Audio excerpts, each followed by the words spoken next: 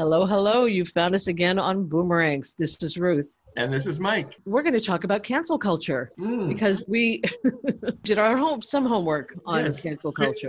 50% of us are informed about what cancel culture is. Here's what I understand about cancel culture that I didn't understand last week. I didn't understand that Al Franken was an example of cancel culture and that it can go back like Kevin Hart and the Academy Awards. He made a gay joke and his option to host the Academy Awards was negated because so many people just piled on him after this joke was discovered. And I think it was something to the effect of, if I saw my son playing with a dollhouse, something about playing with a dollhouse, and something very negative would happen to him. Something that could be hurtful to people. So I think when it goes that far back, it doesn't allow for the idea that people can change and their attitudes toward things can change. I don't know that Kevin Hart did the best job that could have been done with what was discovered about his past, but then I don't know that he did the worst job either. I don't know that he could have been reclaimed because there was such an avid desire to crush him. And that's what I understand about cancel culture. Al Franken's sort of same thing. There was more of a dividing line, I think, between women who felt that he should step down. So cancel culture, is it a synonym for intolerance of speech or actions that are determined unacceptable by the collective? Yes, it's a kind of PC-ness, that if you determine that someone has some very un-PC behavior in their past, then you can blast them. And I think it's also a result of having Twitter and Instagram and ways of being able to pile on and basically destroy their current ability to function. Professionally. Usually professionally. I mean, you would have to have some sort of a public profile. Right. In the Twitterverse, I imagine, not that I'm on Twitter really, I mean, I have a profile there, but I never use it. But my understanding is that people pile onto each other there constantly. And that's kind of what the whole point of it is. But the right wing is using it a lot. Like Kayleigh McEnany says it a lot. People like that, Trumpers, use it a lot. So they say that he's being canceled. I don't know what they're saying. They're just saying they don't approve of the cancel culture. And I think they're talking about people saying that certain views or statements that express hatred are not to be tolerated. Yes. That's why, to me, it just sounds like a rehash of the whole PC thing that came out, whatever that was, 20 years ago. They came out with politically correct. And, you know, if you said anything like people should be treated fairly and we shouldn't be insulting each other, then someone would say, oh, that's just political correctness. So my sense is that cancel culture is just a synonym for political correctness. I guess it is, because I think Trump's presidency is a reaction to political correctness, a reaction to the idea that one should not use the N-word. One should not say negative things about women. One should not grab them by the genitals and things like that and brag about it. One shouldn't do that. And that was one of the things I think that people who don't like PC culture really responded to with Trump, that he didn't care. Right. The face of all of that, as unpolitically correct as you could get. Oh, man. I think I'm in favor of political correctness and cancel culture, because I think it's right to call unacceptable behavior. You know? Well, I think the reason that it gets a bad rap is that you could find something like, there was someone who was hired to be on Saturday Night Live, and this was just last year. And he had, I think, It was a homophobic thing, wasn't it? I think it was a homophobic thing. That he said. And it was his current routine. And for that, you kind of have to say, well, do we really want someone who's using that representing us on a weekly basis? And do we want to endorse that kind of speech? So it can work. But, you know, it can work in the opposite way, too. Yeah, like it did with Franken. Yes, where something happened and it would have been tasteless. Right. And she had a scenario of things that went on that sounded disgusting. Right. At the same time, he was a senator working for women's rights. Yeah, and the behavior was from 20 years ago or something. Yeah, 10 years ago, I guess, yeah. 5 or 10 years prior. So, yeah, when it's used on the right, it's got a different connotation. If there's something called cancel culture and we could apply it to Trump and actually cancel him like he's a bad TV series and just cancel him. I'd be all for it. Exactly, that's what I'm saying. So, you know, I guess context counts in this thing. It does make me sad to look back on Franklin. It's too bad he wasn't able to do what that governor of Virginia did. Was it Virginia? Completely. Where he Northam. Yeah. He stood up for himself And he argued He said to back. himself- And he he said, argued I was back and wrong. I shouldn't have done it, but I'm not. I've learned. And he stood up for the principle of a person can grow and change and apologize and make amends. Yes, and he also disavowed the fact that he was not sure that he was actually the person who was in the costume that. That's right. Oh, about Franken. It was really Chuck Schumer who told him, you need to resign by 5 o'clock or I'm going to announce that you have been taken down. And Wow. that was what happened. And I don't think a lot of people knew that. I read about it because there was an article somewhere, some big article in some magazine that I read. Was it the New Yorker? I feel like every time I mention a magazine, it's the New Yorker. So let's say it's something else. Let's say it was at the Atlantic. That's a good one. And he laid out the various steps of how this whole thing came about. And really, he was going to fight it. But Schumer was the one who, this does not make me fond of Chuck Schumer at all. Right. Who told him that he had until 5 o'clock to make his announcement.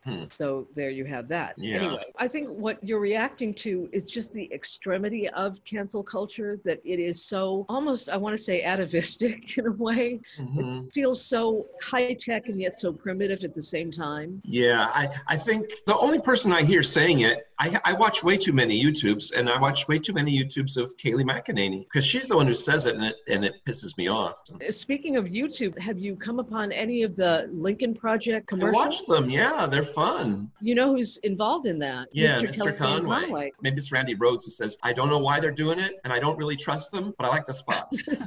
Yes, they're really good. I don't know what their ultimate strategy is, what they're really trying to do. An article I saw said that they really hate Trump, and that those commercial spots are really aimed at him, for him to see, to mess with his mind. And if that's true, I'm all for it. I think they're doing something that's both laudable and questionable, which is that they're blowing up their party. I thought you were going to say, too, that they're promoting a myth that there's some kind of honorable core of the Republican Party. Even with Stephanie Miller, I get really mad when they talk about the glory days of Reagan. Oh, yeah. You know, Reagan wouldn't recognize this. Goldwater wouldn't recognize this. That racism was going on with Goldwater. Oh, yeah. It was going on with Reagan. Reagan did that whole welfare queen thing. Oh, completely. And Reagan was a lot subtler than Donald Trump, but he was just as toxic on race. Also about gays. I mean, and gays and HIV and the whole thing. So that's the one thing I don't really like about the Lincoln Project, is there's a certain self-righteousness to it that I don't think is warranted, because I think the party is rotten to the core. The thing is, true conservatives really don't like government. I mean, that's the problem, is that, Stephanie Miller keeps saying this. They tell everybody that government doesn't work, then they get elected and prove it. And there's no greater poster boy for that than Donald Trump. Right. Because he has broken it all. And it's not really sincere. They don't like the idea of government, but any government program that benefits them, they don't want you to touch it. It's like, I hate government, but don't touch my Social Security. Yes. And what they originally were about, and I have said this ad nauseum, I think, on our little podcast, but out of the boardroom and out of the bedroom, they don't want government getting involved. And that should have been, then gays have the right to do whatever the hell they want, because men, women, whatever consenting adult, they have the right to. Exactly. And what about the doctor's office? Why don't they back out of the doctor's office with these abortion restrictions? And you know that abortion rights, they were conservative women who were for abortion rights originally. Oh, right. Because it was a freedom issue, a personal liberty. Yes. Yeah.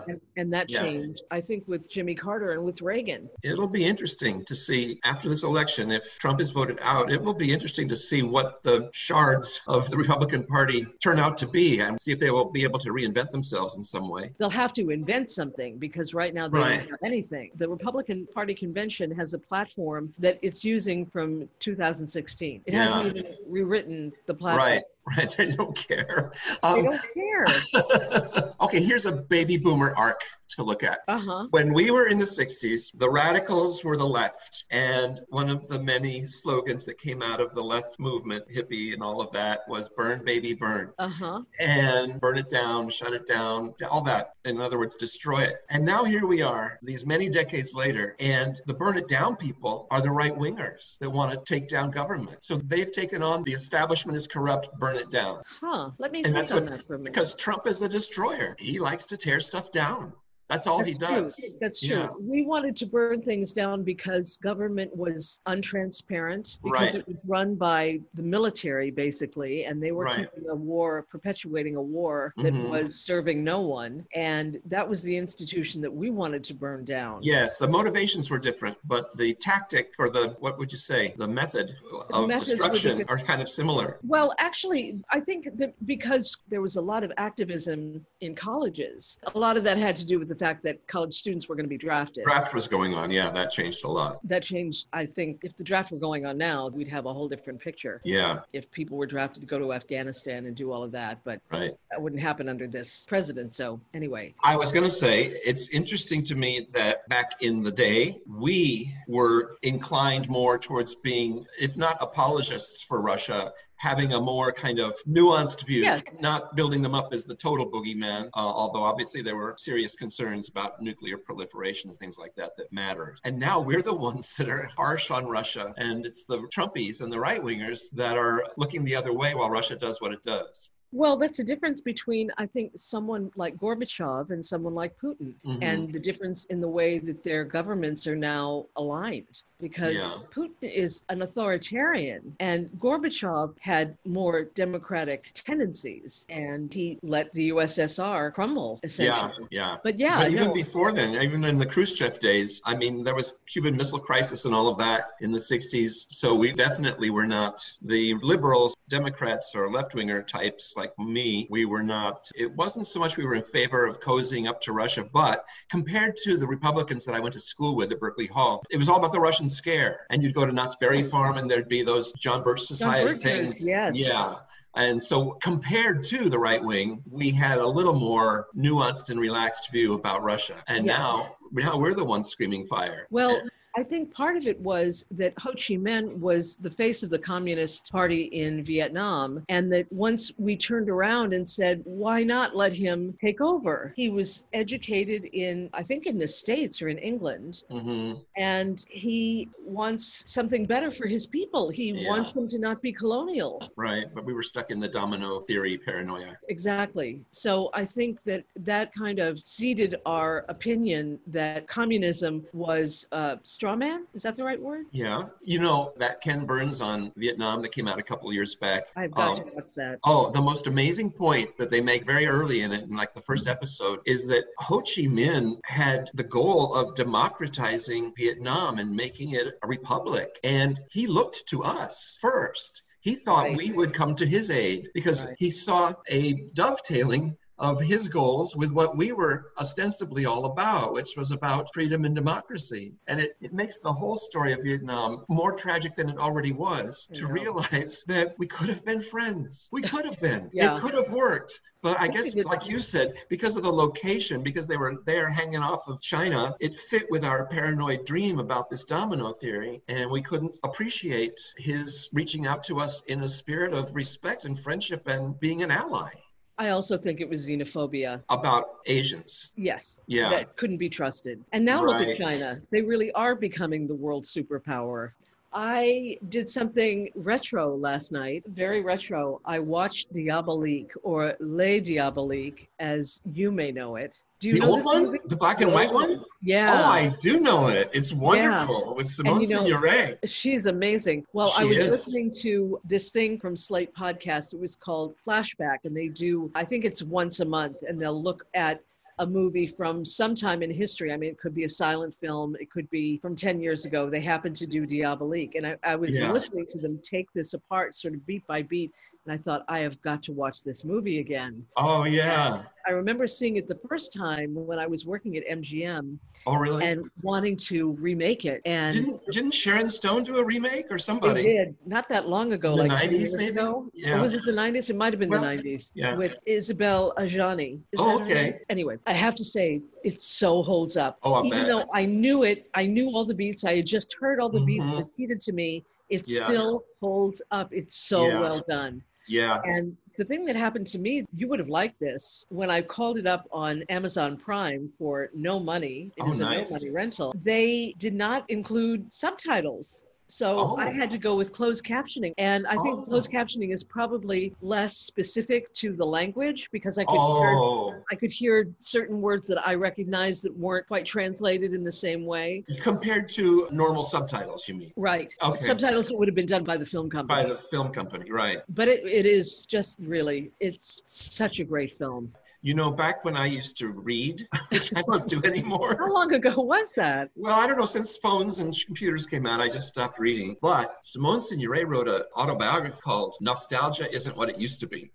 And it's so good. And Really? it's got all this stuff about her and Yves Montand and Marilyn Monroe at the Beverly Hills Hotel in a bungalow. No. It's amazing. I mean, it's got this spicy Hollywood detail to it. And anyway, it's a really great book. Oh, and I love her. She's so good. I mean, the guy is very good. The woman was married to Clouzet, I believe is the director's name. And whoever played the lead was the wife of the director. Right. And she's good, but she's just not Simone Signoret. Nothing so extra about her. She's a little blah. And she was supposed to be blah, bland. too. And she's supposed to be bland, yeah. Oh, how fun. Oh, I highly endorse, and you would probably love to do it without the subtitles because... Oh, well, yeah, but when they talk too fast, I can't follow the French anyway, so I would do the closed captioning. Even in English films, American films even, I find myself doing subtitles more and more frequently. I just watched something. I got a week of HBO Max for free because I'm doing it on my computer. I bought a cable this week to hook up my laptop to my TV so that hopefully I can look at HBO Max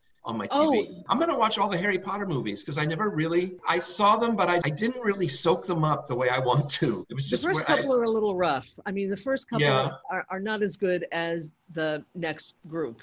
Oh, okay. Well, I do like Maggie Smith's entrance in the first one is very good. Oh, she's great. And what can you say? She's enough of a hook for me to draw me in and want to watch them over again. Yeah, and all of those great British actors. I mean, Ian McKellen, Richard Harris, and they're all in there. John Hurt. Yeah, they're all in there. Yeah, it's amazing. So what was I going to say? I was watching I May Destroy You, which is something that I've been hearing about for a month. That it is the greatest thing since Fleabag. Oh. And the woman is from Ghana. She speaks with a British accent. Couldn't understand a fucking thing she was saying. So I had to put it on closed caption just to be able to follow the plot. And I think I'm just going to do that from now on because it makes it so much easier. I've been watching something on HBO Max called, I don't know if I spoke about it before, I'll Be Gone in the Night. I'll Be Gone in the Dark. I know what you're talking about. How's that? Yeah. Well, it's perfect for me because it's a true life crime documentary. But it's got such a great format because it's told through the eyes of this writer who wrote for either Los Angeles or LA Weekly. I think it was Los Angeles Magazine. And she was married to... She was married to this guy who's on a sitcom. He was on King of Queens. Patton Oswalt, yeah. And so, comedian. And tragically, she died. So I guess he's put this together because they had so much footage before she died. So it's fun because it's a crime story, but it's told through her point of view as the person reporting on this. And so it's got a twist that other crime series don't have. But she was working parallel to the police, is that right? Yes. She was trying to solve it on her own? Well, I don't think she was trying to supplant the police consciously, but she really was a natural-born investigative reporter. And she couldn't let go of the story. And she kept finding these connections, these angles that the cops hadn't explored. And she would just look into them herself. And then at certain points, she's actually working kind of in tandem with some of the detectives. But it's fun to see her life turned a little bit upside down by doing this and dealing with the obsession of the job. I was going to say, also raising a kid, and being in a family and having to really function. So it's fun because, a lot of the crime series I watch, the fictionalized ones, they're always about, especially the Scandinavian ones, which I really love, they're always about the detective with some deep, intractable psychological issue that makes it very hard for them to function in their daily life. Right. And yet they're very good at solving crimes. And she kind of fits that role. She's not a detective per se, she's a reporter. But there's tension in her personally about how do I hold this passion and this obsession with finding out what's going on here with actually living my daily life. You know? Was that hard for her? In certain points, yeah, it is. Interesting that, because I always think that having a child sort of, for me, Does it give you perspective? well, that was always the priority. It was always a priority, even though I had a career, my career, I mean, I had homework, I went to an office and Right. I came home with stuff. But if there was an issue, the kid always was first. Right. So that's just interesting that she had that difficulty because she was so obsessed with Yeah. the killer and finding the killer. Did she find the killer? Well, I haven't watched all the episodes yet. They roll them out on Sunday nights. So I've only seen the first 2 or 3. But you know the killer's going to be found because all you have to do is Google Hillside Strangler or whatever he was called. Right. And you can see that they did eventually find him. So you kind of know they're going to find him. But it's interesting. There's parts where her safety is put at risk because she's so driven to find out what's going on. That's really interesting. Now, do you know whether she was that obsessed with everything she did? Well, I don't know. She wrote a book about this and about the whole experience of working on this story. And that's sort of the basis of what this series is. Huh. So I imagine her book probably has that same title. Well, boomers, we're going to say goodbye now. Farewell. Let's not say farewell. Let's just say adieu. Adieu. Let's just say I'm so glad we had this time together. Just to have a laugh and sing a song. Bye, boomers. And others. Hang in there. Stay safe. Yep. Bye. Toodles. Bye-bye.